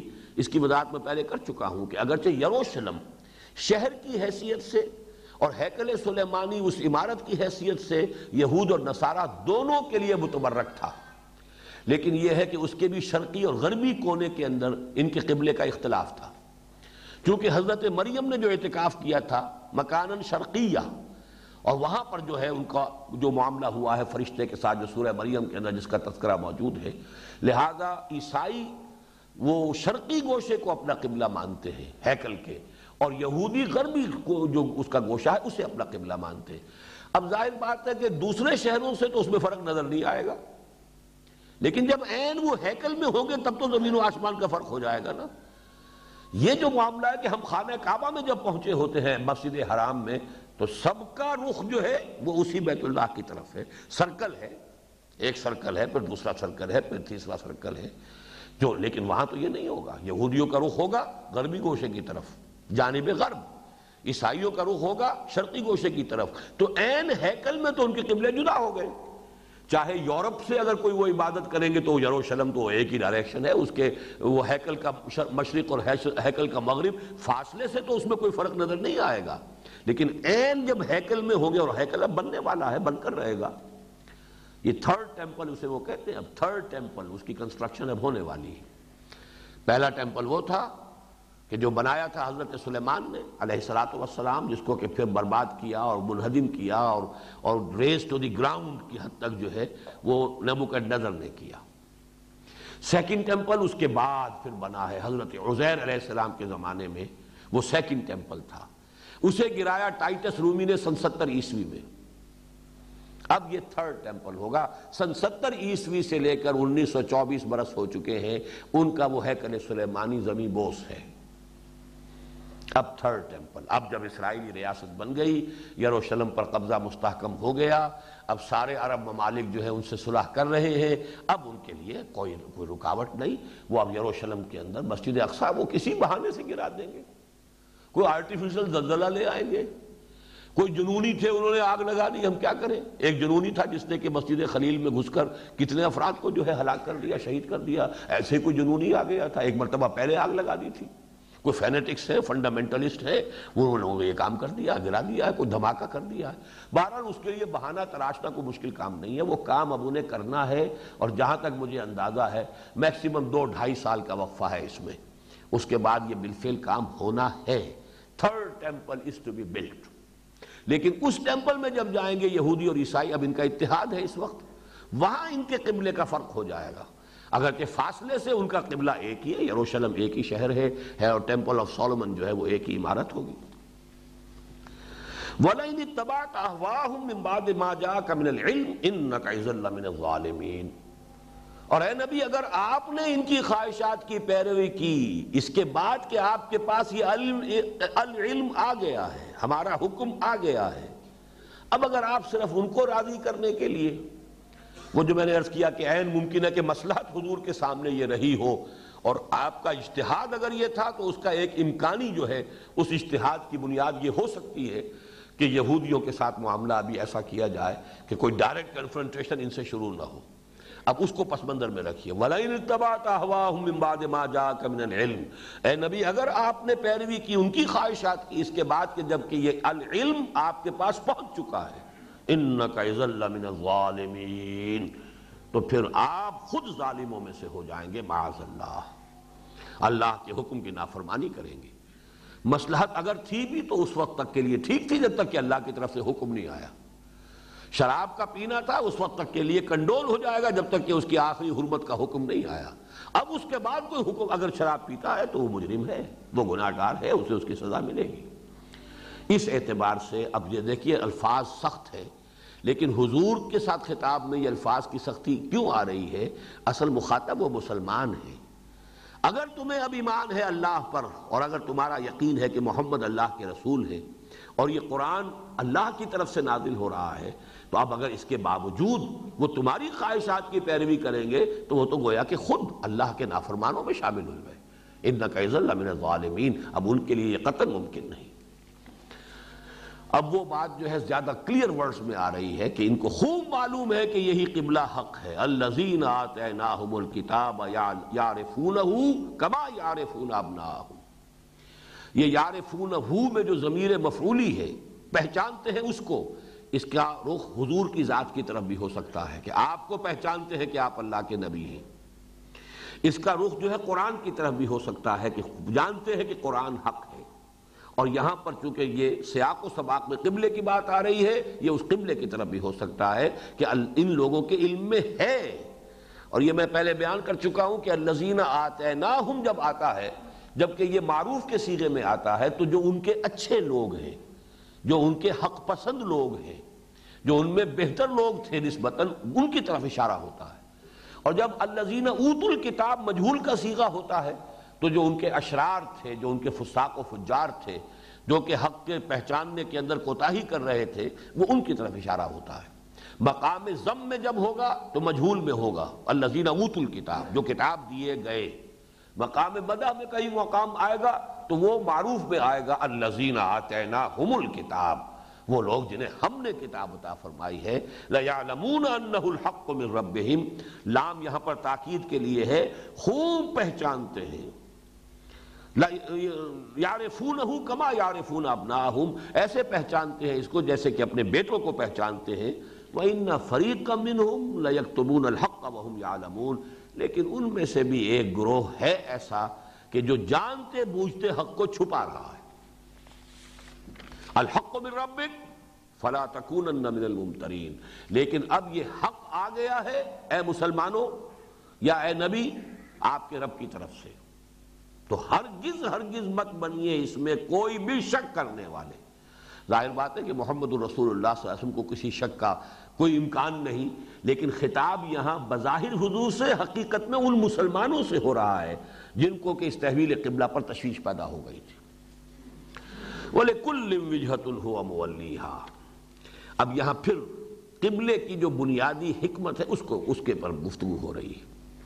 ہر ایک کے لیے کوئی ہدف ہوتا ہے، وجہ چہرہ جدھر کیا جائے، جدھر رخ اختیار کیا جائے، ہوا مولیہا، وہ اسی کی پیروی کرنے والا ہے، اسی کا اتباع کرنے والا ہے۔ گویا کہ یہ کہ ہر امت کے لیے ایک مرکز، جیسے کہ اب یہ یہود کے لیے یروشلم ہے، یہ اے مسلمانوں جو قبلہ اہل توحید ہے وہ یہ خانہ کعبہ ہے۔ لیکن یہاں سے بات کا رخ بڑے معنوی انداز کے اندر، جو معنوی حقیقت ہے اس کی طرف پھیرا جا رہا ہے۔ فاستبقوا الخیرات، یعنی جیسے کہ کہیں دوڑ لگتی ہے تو کوئی نشان مقرر کر لیا جاتا ہے کہ وہاں تک پہنچنا ہے، جو پہلے جا کر ہاتھ لگا دے گا وہ جیت گیا۔ تو استباق کہتے ہیں دوڑنا ایک دوسرے سے آگے نکلنے کے لیے، سبقہ آگے نکل جانا، استباق باب افتعال ہو گیا اور اس میں مقابلہ ہے۔ تو مسلمانوں تم دوڑ لگاؤ نیکیوں کی طرف، نیکی جو ہے وہ تمہارا ہدف بن جائے، تم ایک دوسرے سے آگے نکلو، ایک دوسرے سے آگے نکلنے کی کوشش کرو، لیکن تمہارا یہ مقابلہ، تمہاری یہ مسابقت جو ہے وہ دنیا کے لیے نہ ہو، مال و دولت کے لیے نہ ہو، یہ وہ معنوی حقیقت کی طرف کہ تمہارا رخ مانند تو ہونا چاہیے خیرات، حسنات، نیکیوں کی طرف۔ باقی یہ کہ ایک مادی اور ظاہری بھی قبلہ ہوتا ہے وہ اب تمہارے لیے طے ہو چکا، اور الوحی الہی نے اس کے لیے فیصلہ کر دیا ہمیشہ کے لیے، وہ خانہ کعبہ ہے۔ البتہ تمہارا معنوی قبلہ وہ تو نیکیاں، بھلائیاں، حسنات، تقوی، بر، یہ ہے جو در حقیقت تمہارا اصل قبلہ ہے، جس کی طرف کہ تمہیں دوڑ لگانی ہے، جس کی طرف بڑھنے میں ایک دوسرے سے مسابقت کرو اور مقابلہ کرو۔ اینما تکونوا یأت بکم اللہ جمیعا، اور پھر جہاں کہیں بھی تم ہوگے اللہ تعالیٰ تم سب کو لے آئے گا، جمع کر دے گا۔ وہ یوم الحشر جو ہے وہ آ کر رہے گا، ذالک یوم التغابن، وہ جو ہار اور جیت کے فیصلے کا دن ہے، کون جیتا کون ہارا، کون پیچھے رہ گیا، کون آگے نکل گیا، کون متقدم ہوا اور کون متاخر ہوا، یہ سب چیزیں جو ہیں اس وقت طے ہو جائیں گی، تمہیں جمع کر دے گا۔ ان اللہ علی کل شیء قدیر، یقیناً اللہ تعالی ہر چیز پر قادر ہے۔ اب پھر دیکھیے اس معاملے کی اہمیت میں بیان کر چکا ہوں، کس تکرار کے ساتھ اب اس بات کو جو ہے بیان کیا جا رہا ہے۔ وَمِنْ حَيْثُ خَرَجْتَ فَوَلِّ وَجْهَكَ شَطْرَ الْمَسْجِدِ الْحَرَامِ، جہاں سے بھی نکلو، یعنی یہ جو قبلہ ہے یہ سفر اور حضر دونوں کا ہے، کہیں سفر میں ہو تب بھی یہی ہے، مِنْ حَيْثُ خَرَجْتَ فَوَلِّ وَجْهَكَ شَطْرَ الْمَسْجِدِ الْحَرَامِ، جہاں کہیں بھی ہو۔ بہرحال اسی لیے یہ ہمارے ہاں فقہی طور پر لازم ہے، آپ کہیں بھی ہو نماز شروع کرتے ہوئے پوری اپنی حد تک کوشش کرنی چاہیے کہ قبلے کی طرف آپ کا رخ ہو۔ البتہ دوران سفر آپ ریل گاڑی میں ہیں، فرض کیجئے نماز پڑھ رہے ہیں، پہلے آپ کا رخ ہونا چاہیے قبلے کی طرف، لیکن دوران سفر ریل گاڑی کا رخ بدل گیا، کوئی پرواہ نہیں۔ ہوائی جہاز میں اگر نماز پڑھ رہے ہیں تو اس وقت پہ اپنی امکانی حد تک پتہ کیجئے اس وقت میں کہاں ہوں، اور جغرافیے کے حوالے سے آپ ایک قبلے کا رخ معین کر سکتے ہیں۔ تو اس وقت ابتدا میں تو بہرحال اس کا رخ جو ہے قبلے کی طرف ہوگا، اس کے بعد یہ کہ ڈائریکشن چینج ہو جائے تو کوئی بات نہیں۔ اس حوالے سے سفر کے اندر بھی اس قبلے کو اسی طریقے سے اس کی پابندی کرنی ہے۔ وَمِنْ حَيْثُ خَرَجْتَ فَوَلِّ وَجْهَكَ شَطْرَ الْمَسْجِدِ الْحَرَامِ وَإِنَّهُ لَلْحَقُّ مِنْ رَبِّكَ وَمَا اللَّهُ بِغَافِلٍ عَمَّا تَعْمَلُونَ۔ دیکھیے یہاں پر بھی بڑا تہدید آمیز انداز ہے، دھمکی کا، انذار کا، اور یہ حق ہے تمہارے رب کی طرف سے۔ اور دیکھو اے مسلمانوں، اللہ غافل نہیں ہے اس سے جو تم کر رہے ہو۔ اگر تم نے اب اس سے اعراض کیا، روگردانی کی، کوئی عصبیت جو ہے، یعنی وہ لوگ کہ جو مدینے میں ایمان لائے تھے ان میں بس یہودی تھے، تو ان کے دلوں میں تو عظمت ہے، پوری طریقے سے محبت اور عظمت ہے، وہ یروشلم کی ہے۔ لیکن جو مسلمان بھی، جو اوس اور خزرج کے لوگ، ان کے زیر اثر تھے، چونکہ وہ کلچر کے اعتبار سے، ثقافت کے اعتبار سے انہی کے تابع تھے۔ ان میں سے بھی بہت سے لوگ ہو سکتے ہیں کہ جنہیں یہ شاق گزر رہا ہو۔ اب ان کا تہدید آمیز انداز ہے۔ ابتدا میں صیغہ واحد کا، گویا کہ حضور سے گفتگو ہو رہی ہے، لیکن ظاہر بات ہے کہ حضور کے لیے تو اس کا کوئی امکان ہی نہیں، دونوں اعتبارات سے۔ ایک طرف آپ اللہ کے نبی ہیں، اللہ کا ہر حکم جو ہے انا اول المسلمین، دوسری طرف یہ کہ آپ کو تو طبعاً ظاہر بات ہے کہ خانہ کعبہ سے محبت ہے، لہذا یہاں اس کا کوئی امکان ہی نہیں کہ کسی بھی درجے میں تحویل قبلہ آپ پر شاق گزرے، بلکہ آپ تو اس کے منتظر تھے۔ قد نرا تقلب وجهك في السماء فلنولينك قبلة ترضاها۔ تو یہاں اصل میں ان کی طرف اشارہ ہے، وَمَا اللَّهُ بِغَافِلٍ عَمَّا تَعْمَلُونَ۔ اے مسلمانوں، جیسا کہ پہلے آیا تھا یہود کے بارے میں، وَمَا اللَّهُ بِغَافِلٍ عَمَّا يَعْمَلُونَ، وہاں یعملون تھا صیغہ غائب کا، اور یہاں آ گیا وَمَا اللَّهُ بِغَافِلٍ عَمَّا تَعْمَلُونَ۔ اب یہاں مسلمانوں سے خطاب ہے۔ اگر کسی درجے میں کسی مسلمان کو یہ گراں گزر رہا تھا، یہ فیصلہ اللہ کا، یہ تحویل قبلہ جو ہے شاق گزر رہا تھا، تو گویا کہ ان کو تہدید کے انداز میں، دھمکی کے انداز میں، وَمَا اللَّهُ بِغَافِلٍ عَمَّا تَعْمَلُونَ، جو کچھ تم کر رہے ہو اللہ اس سے ناواقف اور بے خبر نہیں۔ پھر دیکھیے وَمَنْ حَيْثُ خَرَجْتَ فَوَلِّ وَجْهَكَ شَطْرَ الْمَسْجِدِ الْحَرَامِ وَحَيْثُ مَا كُنْتُمْ فَوَلُّوا وُجُوهَكُمْ شَطْرَهُ، جہاں سے بھی تم نکلو پھیر دو اپنے رخ کو مسجد حرام کی طرف۔ اب فرض کیجئے آپ سفر تو کر رہے ہیں، جا رہے ہیں شمال کی طرف، نماز پڑھنی ہے تو جنوب کی طرف رخ کرنا پڑے گا۔ اب فرض کیجئے کہ ایک شخص جو ہے مکے سے جا رہا ہے اور وہ جا رہا ہے جدہ کی طرف، تو جدہ تو مغرب میں ہے، نماز پڑھتے ہوئے واپس پھر جو ہے ان کے وہاں سے مشرق میں ہے خانہ کعبہ مکہ مکرمہ، رخ ادھر کرنا پڑے گا۔ وَمِنْ حَيْثُ خَرَجْتَ فَوَلِّ وَجْهَكَ شَطْرَ الْمَسْجِدِ الْحَرَامِ وَحَيْثُ مَا كُنْتُمْ، پھر جمع کا صیغہ فَوَلُّوا وُجُوهَكُمْ شَطْرَهُ، جہاں کہیں بھی تم ہو پھیر دو اپنے چہروں کو اسی کی جانب۔ لِأَلَّا يَكُونَ لِلنَّاسِ عَلَيْكُمْ حُجَّةٌ إِلَّا الَّذِينَ ظَلَمُوا مِنْهُمْ۔ اس حصے کو سمجھنے میں کافی دقت ہوئی ہے بہت سے حضرات کو، اور مجھے بھی یہ بمشکل سمجھ میں آیا ہے، لیکن الحمدللہ کہ اب مجھے اس پر پورا انشراح ہے کہ اس قبلے کے تحویل پر حجت کیسے قائم ہو سکتی تھی مسلمانوں پر، کدھر سے حجت قائم ہوتی؟ حجت کا اگر تحویل نہ کرتے، لِأَلَّا يَكُونَ لِلنَّاسِ عَلَيْكُمْ حُجَّةٌ، اس تحویل قبلہ سے در حقیقت اللہ نے تمہیں ایک الزام سے بچا لیا ہے۔ یہ الزام کدھر سے آ سکتا تھا؟ ظاہر بات ہے کہ تورات کے علماء تو موجود تھے، تورات کے علماء تو یہ جانتے تھے کہ اصل قبلہ وہی ہے۔ اگر محمد الرسول اللہ صلی اللہ علیہ وسلم اسے اختیار نہ کرتے، اللہ نے وہی قبلہ مسلمانوں کے لیے مقرر نہ کیا ہوتا، تو یہ الزام ہوتا مسلمانوں کے اوپر کہ تم نے کسی مصلحت کی وجہ سے، یا یہ کہ صرف اپنی کسی اسٹریٹجی کو سامنے رکھتے ہوئے تم نے اصل جو حق ہے اس کو چھپایا اور اصل حق کی پیروی نہیں کی، بلکہ لوگوں کی جو بھی سینسٹیوٹیز ہیں ان کو اتنی اہمیت دی کہ تم نے حق سے اعراض کیا۔ میں اس کی ایک مثال آپ کو دیتا ہوں۔ ہمارے ملک میں اہل حدیث مسلک جو ہے یہ یوں سمجھیے کہ بہت بعد میں آیا ہے، دیر میں آیا ہے۔ یہاں تو شروع سے تو اسلام کا ایک ہی ورژن تھا، اور وہ حنفیت۔ لیکن یہ کہ جب یہ اہل حدیث مسلک بھی، حدیث کے علم کا جب چرچا پھیلا ہے، پھر مسلک اہل حدیث بھی آیا، تو ایک شخصیت ہے سید نذیر حسین محدث دہلوی، جن کو یہ اہل حدیث حضرات کہتے ہیں شیخ القل. وہ یہاں پر اصل میں اس مسئلہ کے اہل حدیث کی یوں سمجھیے کہ آغاز کرنے والے، پھیلانے والے، پرچار کرنے والے، بڑی زبردست علمی شخصیت، لیکن وہ رفع یدین نہیں کرتے تھے. اور ان کی حجت یہ تھی نہ کرنے کی کہ خام خواہ یہ شے اتنی ضروری نہیں ہے کہ جس کی وجہ سے فتنہ کھڑا کیا جائے، مسلمان چونک جائیں گے. کیونکہ اس ملک میں تو وہی ایک حنفی نماز ہی لوگ جانتے ہیں، اس سے اور کسی نماز سے. کوئی ملک ایسا ہو جس میں کوئی شافعی بھی آباد ہو، کوئی حنبلی بھی آباد ہو، کوئی اور بھی آباد ہو، تب تو لوگوں کو مختلف شکلیں جو ہے نمازوں کی معلوم ہے، تو کوئی نہ کوئی ان کا جو ہے وہ دل بھی کشادہ ہے، ذہن بھی کشادہ ہے. یہاں تو ایک ہی نماز سے واقف ہے، اس سے ذرا روگردانی ہو گئی تو فتنہ کھڑا ہو جائے گا، لوگ آپ کی باتیں نہیں سنیں گے. اس مصلحت کی وجہ سے وہ رفع یدین نہیں کرتے تھے قائل ہونے کے باوجود. چنانچہ یہ مسلک شاہ ولی اللہ سے چلا آ رہا ہے. انہوں نے لکھا ہے رفع یدین کرنے والا نہ کرنے والے سے بہتر ہے، لیکن یہ ایسی شے نہیں ہے کہ جس کی وجہ سے عوام کے اندر خامخواہ کوئی فتنہ اور فساد اور اختلاف کی جو ہے آگ اس کو بھڑکا دیا جائے. سر سید احمد خان مرحوم بھی وہابی تھے، اہل حدیث تھے، رفع یدین کرتے تھے. انہوں نے مناظرہ کیا سید نذیر حسین محدث دہلوی سے اور ان کو قائل کیا، آخر لاجواب کر دیا کہ جب تم مانتے ہو کہ حق یہ ہے تو صرف لوگوں کے ڈر کی وجہ سے تم نہیں کرتے. انہوں نے ہاتھ جوڑ دیا، ٹھیک ہے کروں گا بابا، کل سے کروں گا. تو یہ جو حجت قائم ہوتی ہے کہ جب معلوم ہے تمہیں کہ حق یہ ہے پھر تم اس کی پیروی نہیں کر رہے تو ایک حجت ہو گئی نا.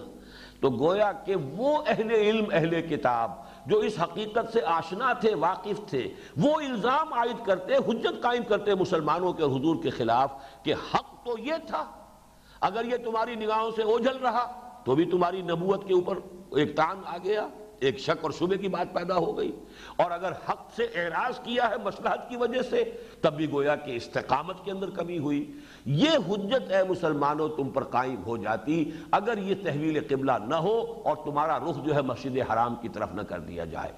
اب حجتیں دو طرف سے آ سکتی تھی، اس وقت آ رہی ہے الا الذین ظلموا منہم کی جانب سے، جو کہ نا انصاف ہیں، مجرم ہیں، فاسق و فاجر ہیں، وہ بھی تمہارے خلاف طوفان اٹھا رہے ہیں کہ یہ کیسا دین ہوا کہ جس کا کہ قبلہ ہی معین نہیں. 16 مہینے یہ شمال کی طرف رخ کر کے نماز پڑھتے رہے، اب ان کا جو ہے پتہ چلا انہیں کہ قبلہ یہ ہے، ادھر رخ کیا ہے. تو یہ بھی ایک حجت ہے، لیکن یہ حجت قائم کرنے والے فاسق اور فاجر اور ظالم لوگ ہیں.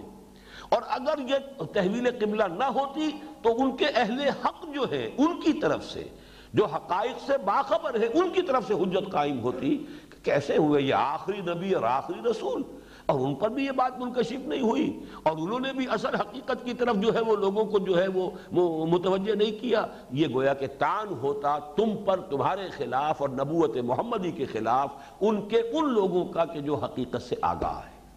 لے اللہ، یہ ہم نے حکم اس لیے دیا، قبلے کی یہ تحویل اس لیے کر دی، لے اللہ یکون للناس علیکم حجت، تاکہ لوگوں کو تمہارے خلاف کوئی حجت ان کو باقی نہ رہے، تم پر اعتراض کرنے کے لیے کوئی بنیاد ان کے پاس باقی نہ رہے. الا الذین ظلموا منہم، ہاں رہ گئے دوسرے لوگ جو ظالم ہیں، فاسق ہیں، فاجر ہیں، اور وہ بے پرکی اڑانے والے ہیں، جن کا کوئی اعتماد نہیں، جن کی کوئی ثقافت نہیں، جن کا کوئی جو ہے معاشرے کے اندر بھی ظاہر بات ہے کہ لوگ جانتے ہیں کہ کون کیا ہے. ان کی بات کی پرواہ نہ کرو، ان باتوں کو تو نظر انداز کر دو. لیکن یہ کہ اگر یہ قبلے کی طرف، اگر بیت المسجد حرام کی طرف یہ تحویل قبلہ نہ کی جاتی تو ان کے اہل حق کی طرف سے تمہارے خلاف حجت قائم ہوتی. فلا تخشوہم واخشونی، تو اب وہ جو ظالم ہیں ان کے لوگ فاسق اور فاجر ہیں، ان سے مسلمانوں تم بالکل نہ گھبراؤ، مت ڈرو. واخشونی، خشیت اختیار کرو میری، خوف ہونا چاہیے میری پکڑ کا، میرے محاسبے کا. وَلِأُتِمَّ نِعْمَتِي عَلَيْكُمْ، اور یہ در حقیقت تحویل قبلہ اب اس اتمام نعمت کے لیے ہے جو تم پر ہونے والا ہے. تمہیں اب یہ یہاں گویا کہ جو ابتدا میں مضمون آیا تھا کہ یہ تحویل قبلہ علامت ہے تحویل امامت کی. جس منصب امامت پر نسل ابراہیمی کی وہ شاخ فائز رہی ہے 2000 برس تک، در حقیقت تحویل قبلہ اس بات کی علامت ہے کہ اب اس منصب پر تم فائز کیے جا رہے ہو. تمہارا یہ جو مرکز ہے روحانی اور دینی، وہ اب اہل توحید کا ہمیشہ کے لیے اب یہ ہے کہ جو مرکز ہوگا اور قبلہ رہے گا، اور یہ در حقیقت وَلِأُتِمَّ نِعْمَتِي عَلَيْكُمْ، تاکہ میں اپنی نعمت کا تم پر اتمام فرماؤں، نعمت ہدایت کا اتمام ہو، نور ہدایت جو ہے تم پر کاملتاً اتار دیا جائے، شریعت کی تکمیل ہو جائے، دین کی تکمیل ہو جائے۔ یوں نوٹ کیجئے کہ وہ آیت کے جو پھر نازل ہوئی ہے تقریباً 8 سال بعد، کہ جو سورہ مائدہ میں ہے الْيَوْمَ أَكْمَلْتُ لَكُمْ دِينَكُمْ وَأَتْمَمْتُ عَلَيْكُمْ نِعْمَتِي وَرَضِيتُ لَكُمُ الْإِسْلَامَ دِينًا، آج کے دن میں نے تم پر اپنے دین کی تکمیل کر دی، اپنی نعمت کا اتمام فرما دیا، اب تمہارے لیے ہمیشہ ہمیش کے لیے اسلام کو دین کی حیثیت سے پسند کر لیا، ایکنالج کر لیا، ریکگنائز کر لیا، رضیت لکم الاسلام دینا۔ تو یہ اتمام نعمت کے لیے در حقیقت، اور جس منصب پر تم فائز کیے جا رہے ہو ہمیشہ کے لیے، شہادت علی الناس کا وہ فریضہ جو در حقیقت محمد رسول اللہ کا ہے صلی اللہ علیہ وسلم، اس لیے کہ تمام انسانوں کی طرف نبی اور رسول بنا کر بھیجے گئے ہیں محمد صلی اللہ علیہ وسلم، لیکن ہماری حکمت یہ ہوئی کہ انہوں نے حجت قائم کر دی تم پر، دین کی تبلیغ کا حق ادا کر دیا تم پر، اپنے قول سے بھی اپنے عمل سے بھی، اور نہ صرف انفرادی بلکہ اجتماعی سطح پر بھی دین کو قائم کر کے اس کا ایک نمونہ جو ہے دکھا دیا۔ اب یہی کام تمہیں کرنا ہے ہمیشہ ہمیش کے لیے، قیامت تک کے لیے، پوری نوع انسانی کے ضمن میں، وَلِأُتِمَّ نِعْمَتِي عَلَيْكُمْ وَلَعَلَّكُمْ تَهْتَدُونَ، اور تاکہ تم پورے طور پر ہدایت یافتہ ہو جاؤ۔ کبھی کبھی فعل جو ہے وہ اس کا اپنے انتہائی مفہوم، تاکہ تمہاری ہدایت کامل ہو جائے، تم اپنی اصل منزل مقصود اور منزل مراد تک پہنچ جاؤ۔ اور ہدایت، جیسا کہ میں نے بار بار عرض کیا ہے، ہدایت کوئی راستہ بتا دینا بھی اس کا مفہوم ہے، راستہ پہ چلانا بھی مفہوم ہے، اور منزل تک پہنچا دینا بھی اس کا مفہوم ہے۔ وَلَعَلَّكُمْ تَهْتَدُونَ، اور تاکہ تم ہدایت تامہ اور ہدایت کاملہ سے سرفراز ہو جاؤ۔ اب پھر دیکھیے کما آیا، جیسے وہاں فرمایا تھا كَذَلِكَ جَعَلْنَاكُمْ أُمَّةً وَسَطًا لِتَكُونُوا شُهَدَاءَ عَلَى النَّاسِ، یہ کاف گویا کہ ایک تشبیہ کے لیے آ رہا، کس لیے کہ یہ جو قبلے کی تحویل اب ہونے والی ہے، سَيَقُولُ السُّفَهَاءُ مِنَ النَّاسِ مَا وَلَّاهُمْ عَنْ قِبْلَتِهِمُ الَّتِي كَانُوا عَلَيْهَا قُلْ لِلَّهِ الْمَشْرِقُ وَالْمَغْرِبُ يَهْدِي مَن يَشَاءُ إِلَىٰ صِرَاطٍ مُسْتَقِيمٍ وَكَذَلِكَ جَعَلْنَاكُمْ، اس کے ساتھ جوڑ ملائیے كَمَا أَرْسَلْنَا فِيكُمْ، جیسے کہ ہم نے بھیج دیا ہے تم میں، رسولا منکم، ایک رسول صلی اللہ علیہ وسلم تم ہی میں سے، یتلو علیکم آیاتنا۔ اب یہ در حقیقت جوڑ ملا لیجئے، یہ چونکہ میں نے 4 رکوعوں کو مضمون کے اعتبار سے ایک وحدت قرار دیا، تحویلی 4 رکوع۔ پہلا اس کا رکوع 15واں ہے، جس میں وہ دعا آئی ہے حضرت ابراہیم حضرت اسماعیل علیہ السلام کی، ربنا وابعث فیہم رسولا منہم یتلو علیہم آیاتک ویعلمہم الکتاب والحکمت ویزکیہم، پروردگار ہماری جو نسل یہاں آباد ہو رہی ہے، پروردگار اس میں اپنا ایک رسول مبعوث کی جو ہو انہی میں سے، اجنبیت کا کوئی پردہ حائل نہ ہو، انہی میں سے ہو، اور وہ انہیں تیری آیات سنائے، اور انہیں کتاب اور حکمت کی تعلیم دے، اور انہیں ان کا تزکیہ کرے۔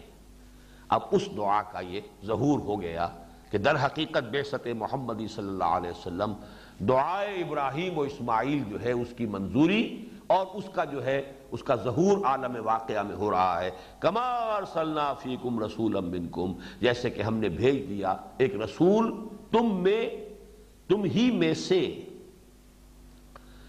یتلو علیکم آیاتنا، تمہیں پڑھ کر سناتا ہے ہماری آیات، وَيُزَكِّيكُمْ، اور تمہارا تزکیہ کرتا ہے۔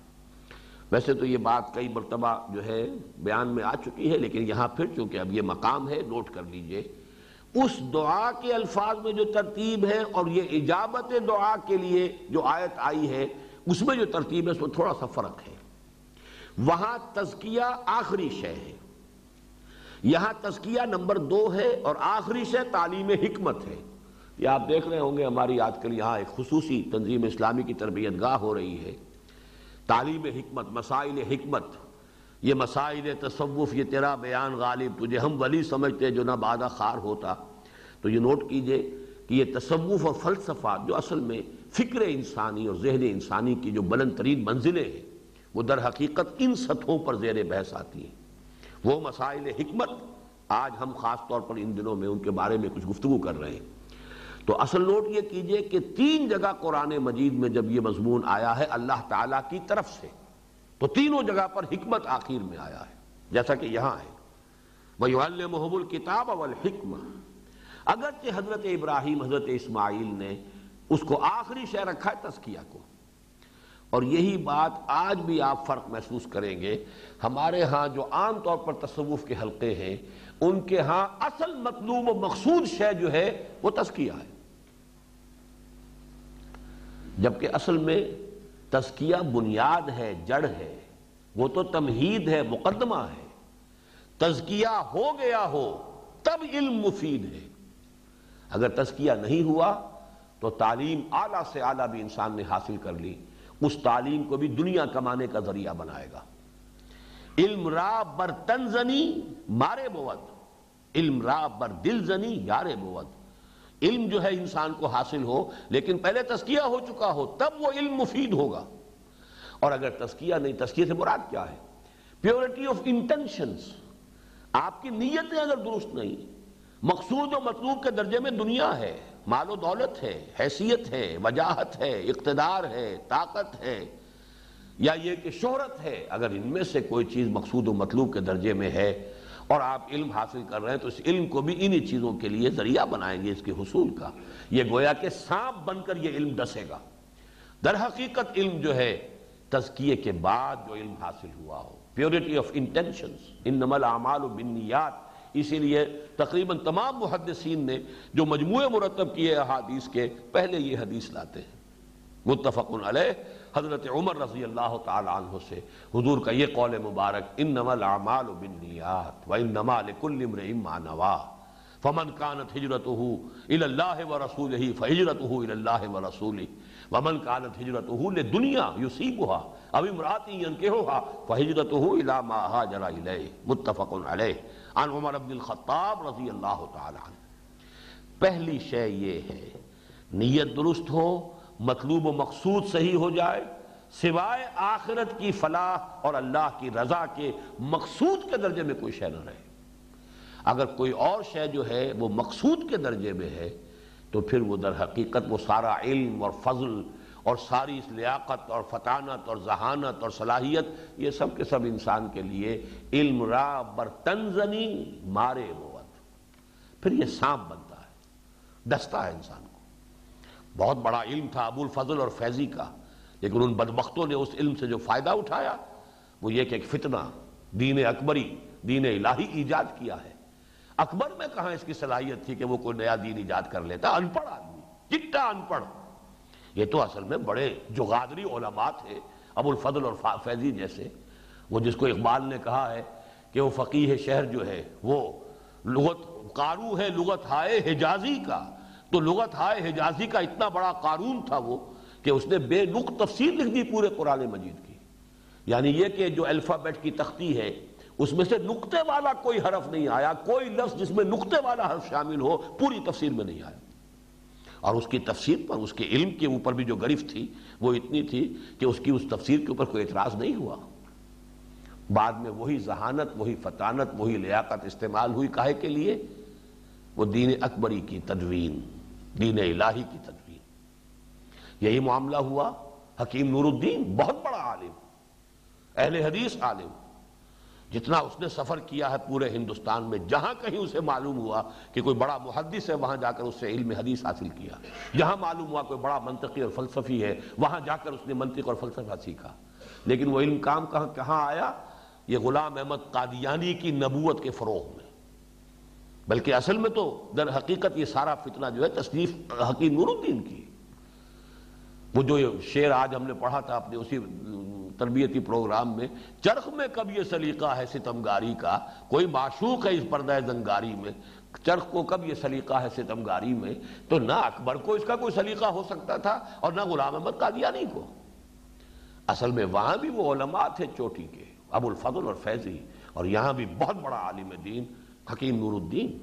تو فتنے تو وہاں سے اٹھتے۔ تو اگر تزکیہ نہیں ہے تو در حقیقت یہ سارا علم و فضل جو ہے یہ غلط رخ پر انسان کو لے جائے گا. تو اصل میں صحیح تر کہہ لیجئے یا بہتر ترتیب یہ ہے، اور اصل شے جو ہے آخری شے، اس سے بھی ویلیوز کا تعین ہوتا ہے. حکمت، دانائی، یہ بلند ترین شے ہے، لہذا اس کو بھی اپنی ویلیوز سسٹم کے اندر معین کر لیجئے. اسی لیے سورہ بقرہ ہی کے اندر وہ آیت آ جائے گی، یؤتی الحکمۃ من یشاء ومن یؤت الحکمۃ فقد اوتی خیرا کثیرا. اللہ جس کو چاہتا ہے حکمت عطا فرماتا ہے، اور جسے حکمت عطا ہو گئی اسے تو خیر کثیر عطا ہو گیا. کما ارسلنا فیکم رسولا منکم یتلو علیکم آیاتنا ویزکیکم ویعلمکم الکتاب والحکمہ وَيُعَلِّمُكُم مَّا لَمْ تَكُونُوا تَعْلَمُونَ، اور تمہیں سکھاتا ہے، تعلیم دیتا ہے ان چیزوں کی جو تم نہیں جانتے تھے. ظاہر بات ہے کہ اس سے پہلے، اور یہی مضمون پھر آگے چل کر آیا ہے سورہ آل عمران میں جب یہ آیت آئی اور سورہ جمعہ میں جب یہ آیت آئی، وَإِن كَانُوا مِن قَبْلُ لَفِي ضَلَالٍ مُّبِينٍ. اس سے پہلے تو یقیناً وہ کھلی گمراہی میں تھے. لقد من اللہ علی المؤمنین اذ بعث فیہم رسولا من انفسہم یتلو علیہم آیاتہ ویزکیہم ویعلمہم الکتاب والحکمہ وان کانوا من قبل لفی ضلال مبین. هو الذی بعث فی الامیین رسولا منہم یتلو علیہم آیاتہ ویزکیہم ویعلمہم الکتاب والحکمہ وان کانوا من قبل لفی ضلال مبین. وہی بات یہاں کہی، ویعلمکم ما لم تکونوا تعلمون فاذکرونی اذکرکم. دیکھیے یہ اگر ذرا سا بھی کلام کا کچھ تھوڑا سا اسلوب کی انڈرسٹینڈنگ ہو جائے، یہ در حقیقت خاتمہ کلام کا انداز ہے. کسی بحث کو کلوز کیا جا رہا ہو، کہیں آ کر کسی چیز کو آخر میں اس بحث کو ختم کیا جا رہا ہو، فَاذْكُرُونِي أَذْكُرْكُمْ، یہ خاتمہ کلام ہے. پس تم مجھے یاد رکھو، میں تمہیں یاد رکھوں گا. بہت اہم بات ہے. یہ جو مذاکرہ باہمی ہے، تذاکر باہمی ہے، یہ در حقیقت اہم ہے اس اعتبار سے کہ یہ بائی لیٹرل ریلیشن شپ جو ہے اللہ کے اور بندے کے مابین، اس کا ایک عظیم مظہر یہ بھی ہے. تم اللہ کی طرف آؤ گے، اللہ تمہاری طرف آئے گا. تم اللہ سے اعراض کر لو گے، اللہ بھی اپنی عنایتیں اور شفقتیں تم سے وہ دور کر دے گا، اپنا رخ پھیر لے گا. تم توبہ کرو گے، پلٹو گے، اللہ بھی رجوع کرے گا. تم معصیت سے توبہ کرو گے، تواب، کل بنی آدم توابون خطاؤون وخیر الخطائین التوابون، اور اللہ بھی ان اللہ تواب الرحیم، وہ بھی تواب، تم بھی تواب. تمہاری توبہ کیا ہے؟ معصیت سے، غفلت سے، فسق سے، فجور سے تم نے توبہ کی، رجوع کیا. اللہ کی توبہ کیا ہے؟ اس نے اپنی عنایت اور شفقت کا رخ تم سے پھیر دیا تھا، اب پھر وہ اپنی شفقت اور عنایت اور رحمت کے ساتھ تمہاری طرف متوجہ ہو گیا. تم مجھے یاد کرو، میں تمہیں یاد کروں گا. تم میری مدد کرو، میں تمہاری مدد کروں گا. ان تنصروا اللہ ینصرکم ویثبت اقدامکم، اگر تم اللہ کی مدد کرو گے تو اللہ تمہاری مدد کرے گا. وَلَيَنصُرَنَّ اللَّهُ مَن يَنصُرُهُ، یقیناً اللہ مدد کرے گا اس کی جو اس کی مدد کرتا ہے.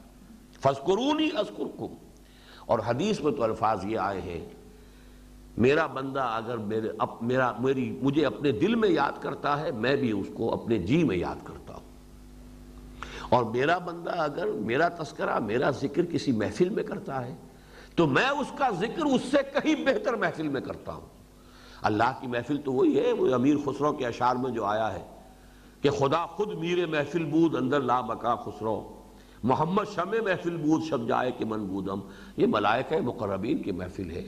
اگر آپ کسی محفل میں اللہ کا ذکر کر رہے ہیں، اللہ کا تذکرہ کر رہے ہیں، اللہ کی عظمت کا بیان کر رہے ہیں، اللہ کی آیات جو ہے لوگوں کے سامنے کھول کھول کر بیان کر رہے ہیں، اللہ آپ کا ذکر اور آپ کا تذکرہ کرے گا ملائکہ مقربین کی محفل میں. پھر وہ الفاظ بھی حدیث میں آئے ہیں، اگر کوئی میرا بندہ میری طرف چل کر آتا ہے، میں دوڑ کر آتا ہوں.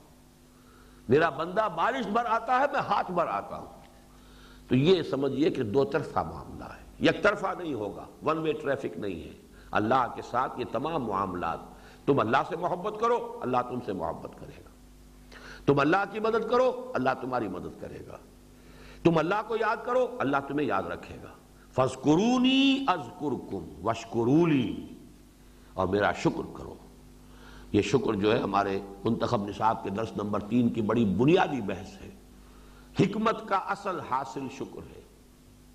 وَلَقَدْ آتَيْنَا لُقْمَانَ الْحِكْمَةَ أَنِ اشْكُرْ لِلَّهِ، یہ در حقیقت اس کا اصل حاصل ہے، اس کا نتیجہ ہے اللہ کا شکر۔ جب معرفت ہوگی میرا خالق وہ، میرا مالک وہ، میرا رازق وہ، میرا منعم وہ، منعم حقیقی وہ ہے، تو اسی کے لیے شکر کے جذبات دل میں بھی پیدا ہوں گے، زبان پر بھی الفاظ کا جامہ پہن کر آئیں گے، اور اپنے پورے وجود سے، پوری شخصیت کے ایک ایک منہ سے انسان جو ہے وہ اللہ تعالیٰ کا شکر کر رہا ہوگا۔ وَاشْكُرُوا لِي وَلَا تَكْفُرُونَ، اور کفران نعمت نہ کرو۔ یہاں پر لفظ شکر کے مقابلے میں آ رہا ہے، یہاں انکار کے معنی میں نہیں آئے گا، یہ اصطلاحی کفر نہیں ہے، بلکہ فَاشْكُرُوا لِي وَلَا تَكْفُرُونَ، میرا شکر کرو، کفران نعمت نہ کرو۔ بہرحال امکانی حد تک یہ کہ میرا انکار نہ کرو، میرا کفر نہ کرو، یہ بھی اس کے اندر مراد دیا جا سکتا ہے۔ جیسا کہ میں نے عرض کیا تھا کہ اللہ کے فضل و کرم سے آج ہم نے یہ خاصا بڑا حصہ ہے قرآن مجید کا جس کے مطالعے کی تکمیل کر لی ہے۔ بارک اللہ لی ولکم فی القرآن العظیم ونفعنی وإیاکم بالآیات والذکر الحکیم۔